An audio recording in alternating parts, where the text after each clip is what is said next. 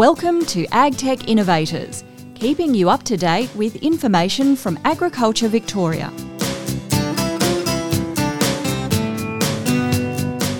Imagine having a business idea that'll help farmers easily deal with invasive weeds in difficult terrain. Having an idea, though, is one thing. Turning it into a business is entirely another. G'day, I'm Drew Radford, and that's pretty much the story of the Gulek brothers, Yasin and Levent, and their business, Drone Spraying Australia. To discuss how they got to this point, Lev and Yasin join me for this AgTech Innovators podcast.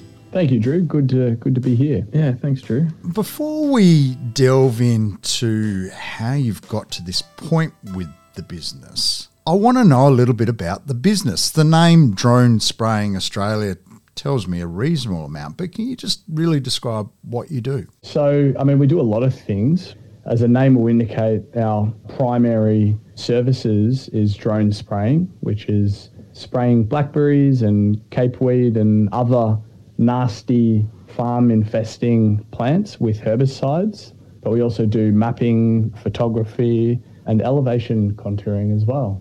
You're not just talking about this stuff, though, because I understand you guys grew up on a farm, so you understand a little bit about weeds and what some of the opportunities are there.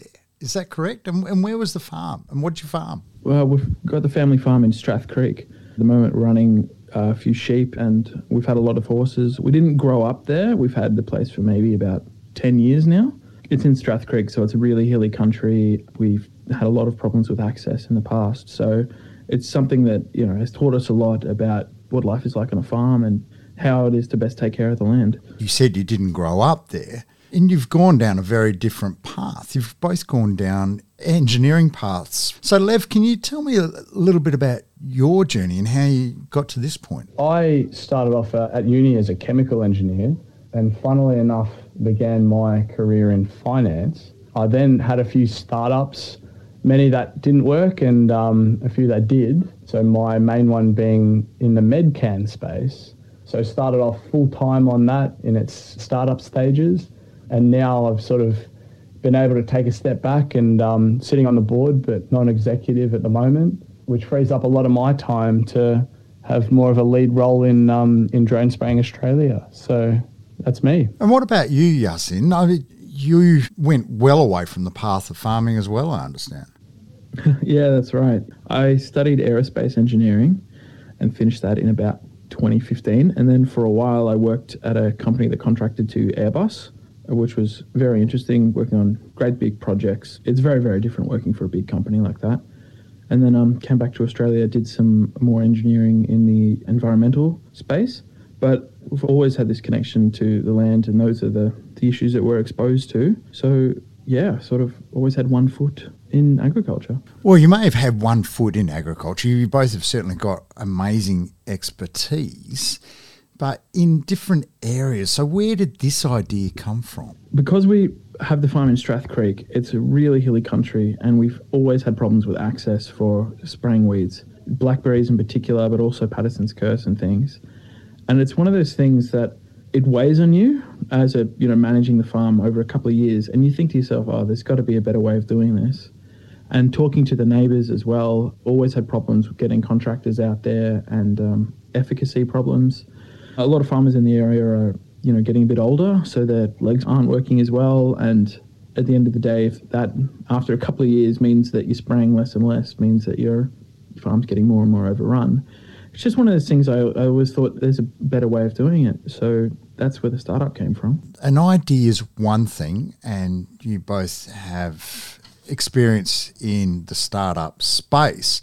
Commercialising and testing that idea, though, is a very different thing, and being connected into the farming community to make sure that, you can go beyond your immediate area and commercialise it is yet another step. So where did you go from there with the idea? Was it a case of looking around for programs like the AgTech Future Founder process? No, I didn't actually look for it. It's something that came to me just on a Facebook ad.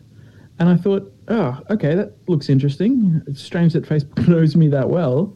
And I jumped into it. They did a free webinar and I signed up to the program afterwards. And it was really, really good. That's where I've, had the exposure, and I've talked to a bunch of people about testing the idea, testing to see if it addresses people's pain points and if it solves a problem for people, and then going through with them, with the coaches, to commercialise the idea. That's where the journey started from. Has this helped you avoid a lot of pitfalls and really test your concept and revise the concept? Yeah, it has. Yeah, most definitely. It's something, when I first started, I just kind of thought of it as a business in the agriculture services industry. Coming through with the AgVic people and the, ag tech space, it turned into something that can be tested quite a bit. It's something that has refined the idea and refined my thinking and given me a lot of focus over the course of the last few months. It's been, really good.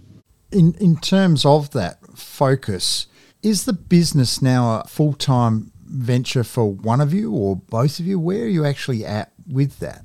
It began with Yasin having the lead role, and he took it right at its seed level, worked through compliance, got the CASA license, and took it from concept to, I guess, in a position where we could begin operations. And funnily enough, we've sort of handballed it. We're both still very involved, but he's now in a sort of more full-time role, and I've managed to, I guess, free up some time. So now we did a bit of a handover, and now I'm taking it from that commencement stage through to optimization and really getting good organic growth.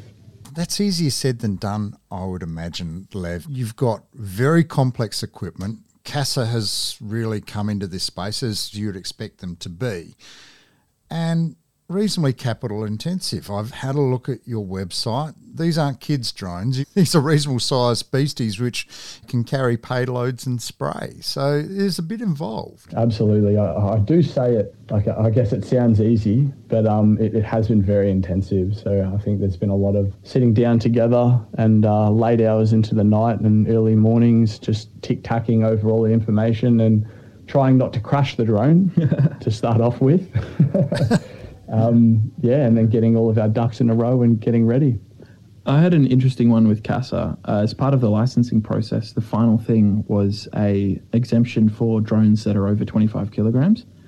And we actually had 3 CASA officials come out to the site and watch us fly the drone, watch us, do our procedures according to our operations manual. And it was a terrifying thing, to be honest, having 3 CASA officials out there who've been in the industry for a long time. And part of you feels like, I'm a business owner. I've been doing this for a while. I know what I'm doing. And the other part of you thinks, oh my God, what have I gotten myself into? Yeah, it's quite a strange experience. That's a great description and a great anecdote, though, because, particularly you, Lev, you've come from a startup background, and that stomach in your mouth kind of feeling must be a bit of a common experience on occasions. I'd say it is, but I'd say that's almost the best bit. For me personally, I love it. I love that kind of thrill of what am I doing and what is this situation I've landed in, and look at everything that could go wrong. And it's quite invigorating, but it's always good when things don't go wrong as well. Well, I'd imagine so. It's particularly so with a 25-kilogram drone, to say the least. And you've changed roles. You mentioned that. So where's your future direction for the startup? Yeah, so we've got a few indicative ideas on where to go. In the short term, we've just hired close friends, come in and learn how to pilot the drone. And where we want to go in the short term is get to a position where he can take a lead role in the office as well as on the ground and train new pilots. And as we grow, we'd like to be able to get more drones. In the long term, I guess we'd like to have a drone in every corner of the state and a head office where we're sort of booking in clients and growing organically and getting the drones up in the air. Yasin, what have you got out of the Tech Lab Vic program so far?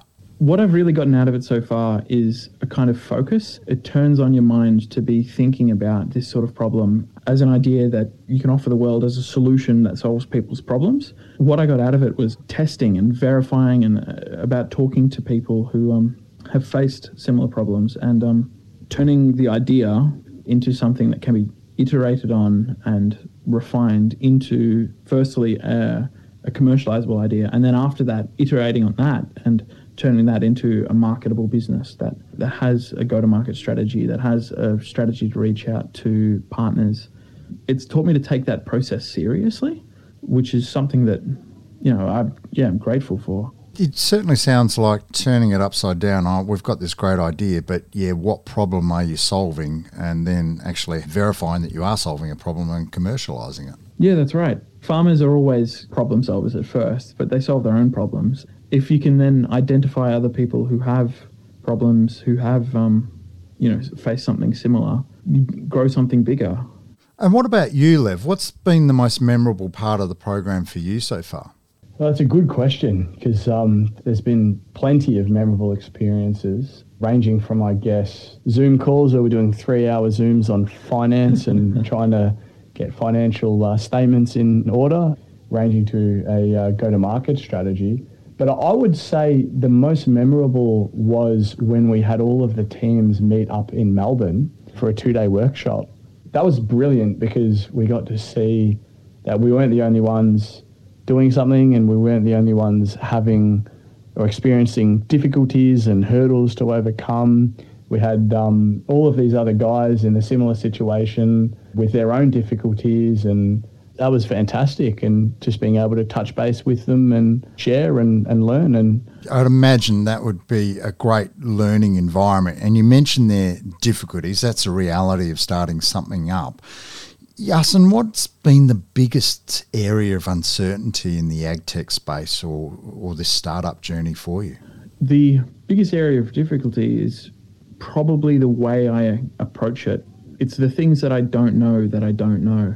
Meeting people and talking about their ideas and being able to take my idea to somebody else has been a big hurdle for me. Take my idea to somebody else and ask them questions about it, ask them about what their experience is on the farm, managing their land. It sounds like a bit of a roadblock kind of moment, and the course has helped you unlock that in a certain way. It really has. The course has put me in touch with coaches who have been in this space for a while, who've spoken to heaps of people, and they've put me in contact with more people. They've put me in contact with primary producers, people who've been in this industry for a while, and taught me to engage with their problems.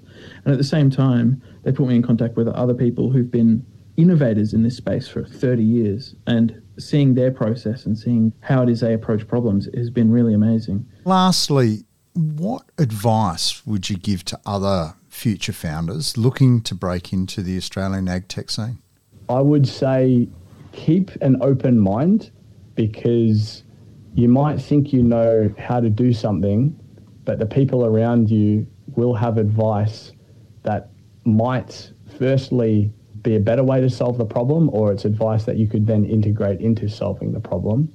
And the next piece of advice I would have is to just do it.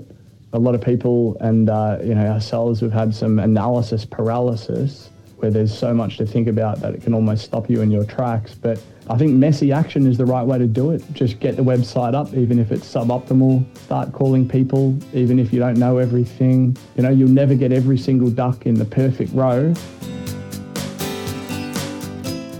It certainly sounds like you both are hitting targets. You're not afraid of having a go. It's been fabulous to speak with you both, and all the best for the path ahead with Drone Spraying Australia. And thank you for taking the time and joining us for this AgTech Innovators podcast. Thank you very much, Drew. Great to be here, yeah. Thank you for listening to AgTech Innovators. For more episodes in this series, find us and follow us wherever you get your podcasts. We'd love to hear your feedback, so please leave a comment or rating and share this series with your friends and family. All information is accurate at the time of release. Contact Agriculture Victoria or your consultant before making any changes on farm. This podcast was developed by Agriculture Victoria, authorised by the Victorian Government, Melbourne.